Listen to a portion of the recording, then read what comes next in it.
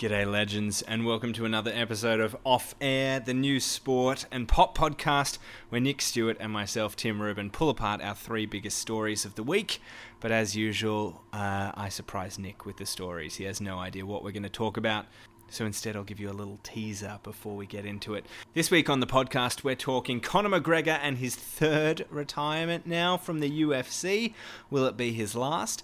Plus, the Harry Potter world is being torn apart over trans rights issues, and Big Brother Australia has finally relaunched. We're going to get into whether or not we care and what other reality shows we secretly like instead. It's all inside Off Air, episode 6.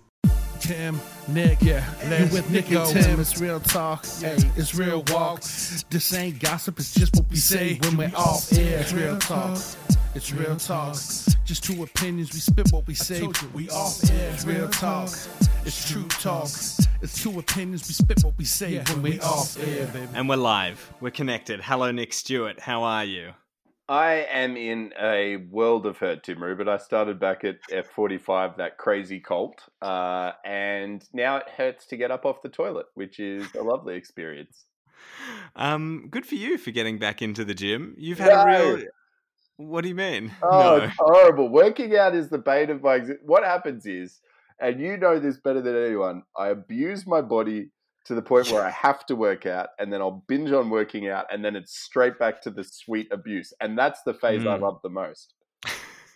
Nick has you've got a great relationship with, it's like you have one hole in your life and it's either filled by your girlfriend or really decadent, or your fiance, sorry, or really decadent foods. And I know whenever we catch up and you're like, yeah, Jazz is away for the week, I'm like, what are you eating? And I know that it's going to be something insane. Yeah, I love just like cooking a 2.5 kilo pork belly to myself and sitting at home and eating it over a 3-day period. It's unbelievable. I've done it since I was a teenager though. So it's a reality, and sometimes you got to get your ass kicked and sometimes it hurts to poo. And that's where I'm at in the cycle at the moment. Good. Okay. And you've got like a weird recording setup as well. So you're crouched on the floor. Is that you feeling that? I know. Oh, the burn is so bad. I sent it because we don't want to get too bogged down before the stories, but there's nowhere in my house where I can line the microphone up with my face. So I'm currently sort of in a squat position over the top of it, which is great for the quads. I've got to be honest with you. They're not on fire or shaking at all. Before we get into our stories this morning, I just want to throw back a little bit to last week where we started off by not speaking about the Black Lives Matter movements and protests that have been happening around the world and in Australia as well. And I think we started off especially by saying we both acknowledge that we are the worst people to be speaking about these things. So it was kind of difficult for us because as two white, straight 30-year-old guys, really our opinion is like super irrelevant on all of this stuff. Yeah, absolutely. But we actually got a message just off the back of the off-air jingle that we play that we love, which is by a friend of mine whose name is James Hollins. His background is Maori, Irish, Tongan, Samoan, and Tokelau. And he wrote to me, and I thought he wrote a really interesting thing, so I would read it out. I'd love to hear it. Talented artist as well, man. I love that jingle. Yeah, he's a great guy. He wrote, Hi, mate. Love the podcast. Great as usual. Thank you. My 2 cents, if you really want to support Black Lives Matter, he said, talk about and learn the issues affecting First Nation Indigenous people in Australia, the effects of colonisation, deaths in police and government custody, health, land rights, and being recognised. And then he said the Yoda Yoda tribe has done a lot for human rights in this country. Learning about the many nations and sovereigns who make up this continent starts at home. He said, hope that helps, James. So I wanted to make sure that got a voice on our podcast, especially because, as we keep saying, we don't know anything about this stuff. So we're just sharing kind of our thoughts. So thanks for that, James. I really appreciate it. He is bang on as well. I actually ended up a little bit later in the week having a conversation with an amazing woman called Lizzie Adams, who's an elder, really well respected across Queensland, and runs a foundation called the Goulburri Aboriginal Health Foundation. I had a chat to her for about 2 hours on Thursday, and I came out of that conversation feeling more ignorant than I did at the start. So we're having Really? lunch a little bit later this week, and I can really she was born in 1966, and at that point in time was not classed as a human being by the Australian government. Yeah. It was 67 that Yeah. that act was changed. Is that right? Yeah. Yeah. Wow. So, yeah, crazy stuff. But thank you, James, for contributing to the conversation as well, because we were the two least qualified people to discuss Yeah. But it didn't stop us. or a bunch of other podcasters, I might add, and radio hosts, and it came across as so entitled and fucking lame. So just now is not the time for people like us to talk. It's the time for people like us to listen. Yeah. And if any of our other listeners have anything that they want to add, we would always love to hear it. Should we get started, Nick? 3 stories each from the week. We pull them apart. You have no idea what they're about to be. We ready? Let's do it. Story number 1. Conor McGregor, the fighter, retires from the UFC for the 3rd time. Nick, have you seen it? What do you think? I did see this. I'd love to throw this straight back at you, because I know you're a massive Conor McGregor fan. We both follow the UFC a little bit. I'd say you probably a little bit more than me, but Conor McGregor's your man. So where do you stand on this? Conor McGregor's not. I don't know what makes you think that he's my man. I thought you wrote a little song at one point, and then you did a whole radio skit about him. I thought you were all in on Conor. No, I was a fan of him like when he was really in his heyday. Like I was very excited when he was fighting Floyd Mayweather, a fight that I think any UFC or boxing fan at heart knew he was going to lose. But I liked him. To be honest, I'm sick of it though. And I think, like, can there be a rule that you can only have so many retirements? Is he just going to keep on popping in and out of the industry forever now? Like, how many is enough? I mean, it's he's retired until he gets a favorable fight. I mean, all these guys. Oh, look, if he came out, and this is where it gets really interesting, because there's another really high profile fighter, I would say, well known if you even casually follow the UFC, but probably less so out of it, called George St. Pierre. And he retired initially at about 28 years old because he was really, really concerned about CTE. Well, he started, his head was fucked. Yeah, he wouldn't remember things from memory. Like, I've read that he thought that he was abducted by aliens for a period of time. So have you heard this? Yeah, okay. So no, that's legit. Yeah, that was an actual thing. And then he did come back and fight in a little bit later. But if Conor McGregor he came back and fought Michael Bisping and won. Yeah. And got the belt and then retired again. Yeah. Yeah. And that was more to challenge himself. But if Conor McGregor came out and said, hey, it's a health thing. But ultimately, look, without getting too sporty, there's maybe 3 fights people would like to see, and in all 3 of those fights, Conor McGregor's probably going to lose. And what do you think? What do people want to see? I think Khabib? People would like to see a Khabib rematch, and Conor would definitely lose that. A Tony Ferguson fight, from the sounds of things, people would love to see. You think? Well, apparently he was offered that, and he refused it. Yeah, because he knows he's gonna. That's the problem. I think he knows he's a bit of a step shorter. He's just come off a win against Cerrone, Cowboy Cerrone, where he looked really impressive. Against someone who's like 15 years older than him and on the edge of actual retirement. He made $48 million last year. Oh, well, the third would be a Floyd rematch, I think. Oh, right. And that's, again, cross-sport, but again, he'd probably lose. In another boxing match? Yeah. Oh, well, Floyd Mayweather's never going to get in an octagon. There is not enough money in the world not $1 billion would make, because he would just get his ass handed to him. Oh, yeah. It's one of those sports where a UFC guy can get in a ring, but a boxer can, maybe the only boxer ever that could have is Mike Tyson. Do you think that he's done now? Do you think that he's actually finished? Nah. Third and final retirement? Or is he just going to yo-yo back and forth? And also the other thing that I notice is people care less and less every time. So because we don't believe him. He's the boy that cried wolf. Like, no, I think he will come back when there's a fight that's the right fight for him at the right money. I think he was the 3rd highest paid. This is off the top of my head, but I'm pretty sure he was the 3rd highest paid combat athlete last year and earned about $48 million. And he had one fight. Exactly. And it lasted 20 seconds. Exactly right. And the year before that, he earned over $108 million fighting Floyd Mayweather. So the guy's rich and he has proper 12 whiskey. He's got a legacy. If he was smart, he would never fight again. That would be what I would say.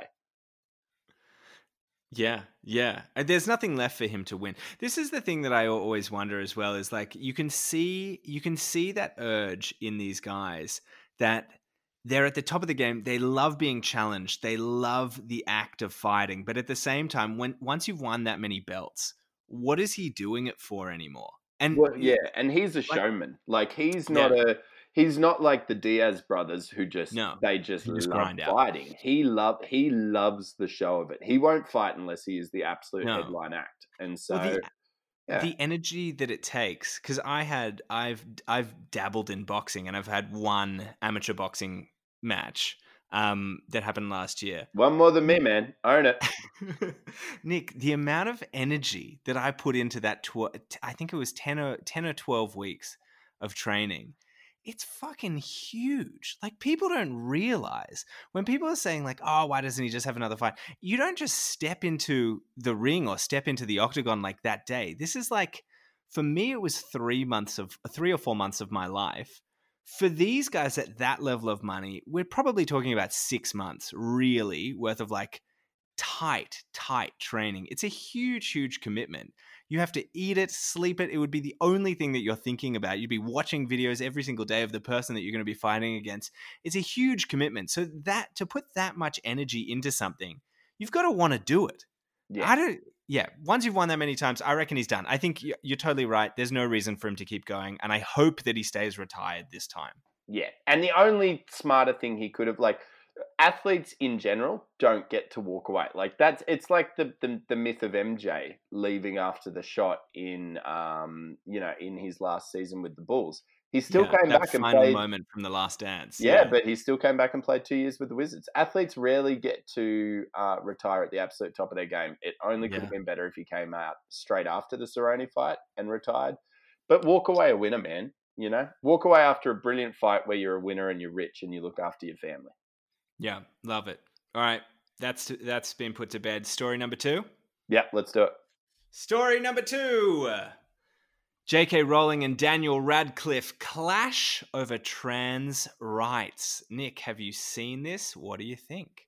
Okay, I have seen a little bit about this, and I'm going to say straight off the bat that I'm not educated enough to understand the conversation around the trans comments, the transphobic comments that she's been accused of making, and then the backlash from Daniel Radcliffe and a number of other actors. One thing that I would say that I didn't like is when things get retroactively made racist. Because one of the biggest things that came out from this whole fallout was people started analyzing the Harry Potter books and went, there's a character in them called Cho Chang, who's an Asian character.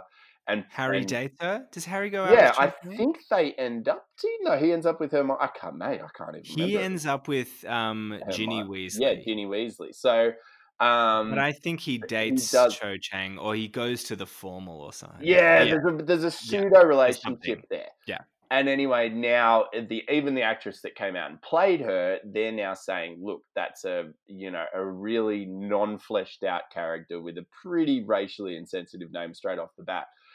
And look, I just don't think you could go back. If no one felt that way 20 years ago, you can't go back in time and crucify her for that. That's my only. That's the only sort of thing I can really further this story. If you can explain the transphobic comments to me a little bit further, I would appreciate the insight. Yeah, I can. Okay, so basically, J.K. Rowling has been described as a TERF. This is a TERF. This is a new term that I only just learned about also researching this story. So a TERF stands for a trans exclusionary radical feminist. So basically what J.K. Rowling is, she is a very strong feminist. She doesn't actually dislike trans people. She doesn't have anything against trans people as people, but she believes that calling a transgender woman a woman removes her experience of womanhood. So it's kind of hard to. Okay. So Yeah. is that where? Because where's the people who bleed shit come into this? I read Yes, headlines to this. So where? Yeah. Yeah. Can you explain that part to me? Yeah, okay. So there was an article basically about sanitary products needing to be handed out during the COVID crisis. And in it, and I'm kind of paraphrasing here, it said it needs to be handed out to women or people who menstruate. And this is the thing that confuses me, is because this was a tweet. So she's found that article and she's tweeted the article and then done the little asterisk and said, AKA women.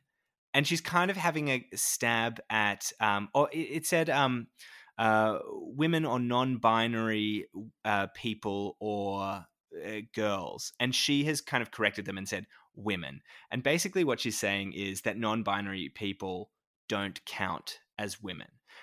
This is like blown up on Twitter, and she's gone on to say some other things. One of them is she said, I respect every trans person's right to live any way that feels authentic and comfortable to them. I'd march with you if you were discriminated against on the basis of being trans. At the same time, my life has been shaped by being female. I do not believe it's hateful to say so. So what she's basically saying is, you can be trans, but I grew up a woman. So you saying that you are now a woman, she feels that detracts from her experience of womanhood. Well, gosh, isn't this whole thing just a minefield? You and I, again, as two white men, have found ourselves in a conversation. No. Look, can we all just stay in our lane? Like, why does she feel it upon it? Look, the trans community, and correct me if I'm wrong, represents such a small percentage of our population. Do they want this kind of publicity? Like, I think you're totally right. I think you're so right. And I think you're, firstly, you're right. The whole, like, we're two white guys, what do we have to say about it? I'm not going to get into the politics. I mean, personally, I believe that if a trans person identifies as a man or a woman or whatever, they can be accepted as that. That's my personal beliefs. But I also think, J.K. Rowling, what are you doing? Like, nobody has even asked her, and it's not something that affects her in any way. Literally, all she's doing is tearing down somebody else's experience. And this kind of comes back to something that we've spoken about before, and it's when we were speaking about Black Lives Matter last week, and people who respond to that by saying all lives matter. Acknowledging that something is a problem doesn't detract from a problem that you have experienced. So there are problems to do with sexism in the world, and I'm sure that J.K. Rowling, as a female writer, has come up against those. But allowing somebody else the title of a woman doesn't take those away from her. So I just don't understand why people almost like compete over who's had it worse, when we can go, yeah, these are both problems. Let's try and fix it all. Yeah. I don't know. No, I think you summed it up really well. I don't have much to add to that, to be perfectly honest. Like, I agree with you. I think, look, you call me a horse if you want. As long as you offer me the respect that I would offer any sort of human being, and I will equally give that respect out to any human being in any situation. And I'm always open and happy to have an open-minded conversation with anyone. Then, you know, I think if people practice that a bit more and we're a little bit less divisive at this point in time, it would be a good thing for everyone involved. Yeah, like, isn't that just the last thing that the world needs right now? There are literally race riots going on around the world. There's COVID. We had bushfires 4 minutes ago. And now we can't even read Harry Potter. God.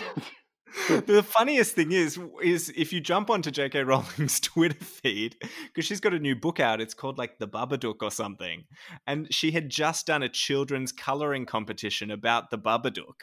And so her whole Twitter feed is like, great drawing, Daniel, 6 years old from Essex. Well done, Jemima, 11 years old from wherever. Hey, trans people, it's not... By the way, this is a thought bubble. I want to throw this in. Yeah, look, It's like I said, now I understand the situation a bit more. Yeah. And from the sounds of things, what you were saying is totally totally unnecessary to the conversation, and B, just a bit of a weird comment to make. Yeah. But like, it's wild, and to think that Harry Potter is now being retroactively analyzed it's really hard to analyze any text. Like, go back and watch any movie from the.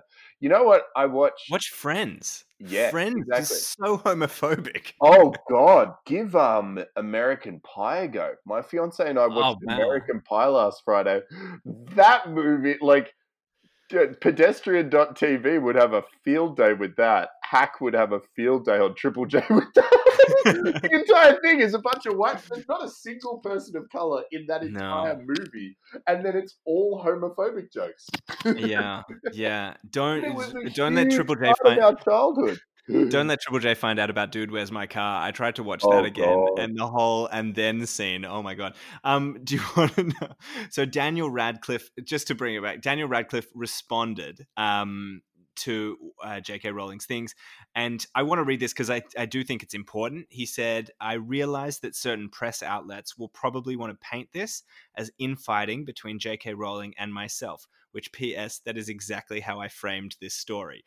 But yeah, Tim, you're the problem. I'm the problem. But that is really not what it is about, nor is it what is important right now. While Joe is unquestionably responsible for my course, for the course that my life has taken, as someone who's been honored to work with and continues to contribute to the Trevor Project for the last decade, and just as a human being, I feel compelled to say something at this moment. Transgender women are women. Any statement to the contrary erases the identity and dignity of transgender people. So I think that it's important to have his words in this conversation as well, because I think he's totally right. What he didn't say is what you and I started off with, which was J.K. Rowling, stay in your lane. Keep going. Just write good books, man. Try to. I don't know if I can tell J.K. Rowling to educate herself. She's done a lot more than the guy that can't sit on the toilet at the moment, who's sitting on the floor of his bedroom. Okay, story number 3? Yeah, let's do it. Story number 3. Channel 7 launches Big Brother. It is back. The turkey slapping TV show has hit our screens. And Nick, I don't care. But it's everywhere. So I wanted to talk about it. Have you watched it? Do you care? Look, I haven't watched it. I funnily enough spoke to Sonia Kruger today, who's the host. We've been speaking to Mike Goldman all week. He's always interesting. Always an interesting chat with Mike. What did Mike Goldman do? What did he say? Why was it interesting? Nothing. He gives no one anything. And it's just, look, I don't want to go on a Mike rant because he's taking the time to chat to me in my job I get paid money to do. Yeah. But he's just, look, I can't say I'd go out and have breakfast with the guy. I did a gig 2 years ago. I was emceeing with my co-host at the time the Bendigo Business Awards, and Mike Goldman had apparently emceed it the year before, and the brief was, don't be like Mike. He bombed it so like apparently everyone hated it. Like all he did was like make regional jokes and be like, where the fuck am I? Like, look at this shithole. Look at all you people. Two-headed freak. Yeah, that's a really good way to endear yourself to regional Australia. Look, no, I don't care. It rated its bits off though. So totally on the Monday night episode. Like for some weird reason, it was 3 shows. It was like Big Brother opening, Big Brother eviction, and all 3 of those shows outrated whatever the other MasterChef and the other big one, House Rules. So look, it's massive. There's a whole new format. There's a whole different way they've done it. It'll be interesting. It's cool. I guess in one respect, it's cool to see an Australian television network spend some serious money on a show, because that hasn't happened in a long time. But it's not ingenuitive, because they're spending money on a show that they came up with literally over 20 years ago. Well, and again, the people that are creating the content they would be literally the lowest paid people on that entire set. Like, for example, I don't know if this is common knowledge, but with any reality show, they essentially get paid an industry base, which equates to like Like, It's like I've $100. heard $150 a week. Yeah. Yeah.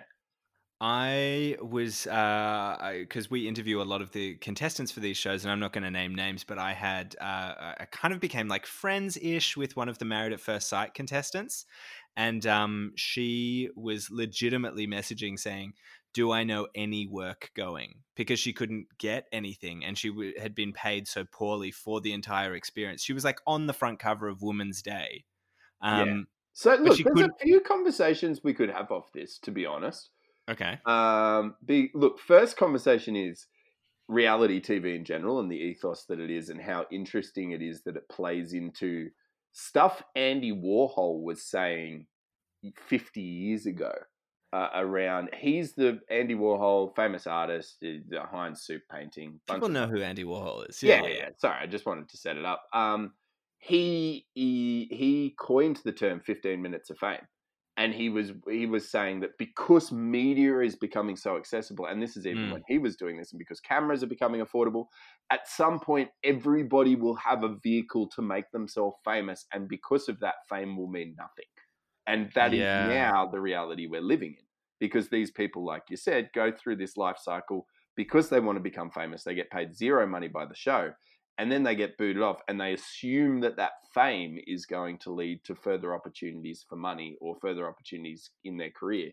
And and it doesn't. another season comes out 6 months later, boom, you're done. You're no longer relevant. Yeah. Well, and it's very interesting to see, because it used to be that the people that would come off a season would you'd start seeing them popping up doing other things. That was especially the case at the beginning of The Bachelor, whereas now we've just come off like one of the most turbulent Married at First Sights. I don't think any of them are doing any. In fact, I was literally just looking at my Instagram, and I've still, Alex. She was the girl with like the European background.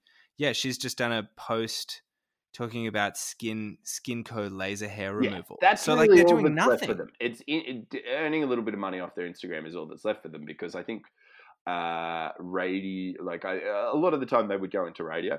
And Southern Cross La Stereo, who employ us, they often hired a lot of people off reality shows. But I think they've worked out there's a big difference between where a television producer working 24/7 can get someone's content, and when they're left to have to produce content every single day. A whole team of television producers as well. Like literally probably 50 people crafting storylines and putting some random dude in the middle of it, as compared to, hey, we need you to come up with 18 stories for tomorrow. My advice to anyone who is thinking of going on a reality show, and if you are listening and you're thinking of putting in an application, would be 100% do not do it. Do not do it in any way whatsoever. There are other avenues for you to fulfill that need or that want, because you have no ownership over how you are displayed as a human being. And do not think you can outsmart these people who have been doing this for 15 years and are ruthless. In saying that, I would go on Amazing Race. I know you would. It would be pretty fun, right? Amazing Race is different. You'd go on Amazing Race, right? I would. There's a few reality shows. If season 1 of Big Brother, I'd go on it. Season 1 or season 2, when it literally was people sitting around the house. You can't go back in time. It's today. No, exactly. There's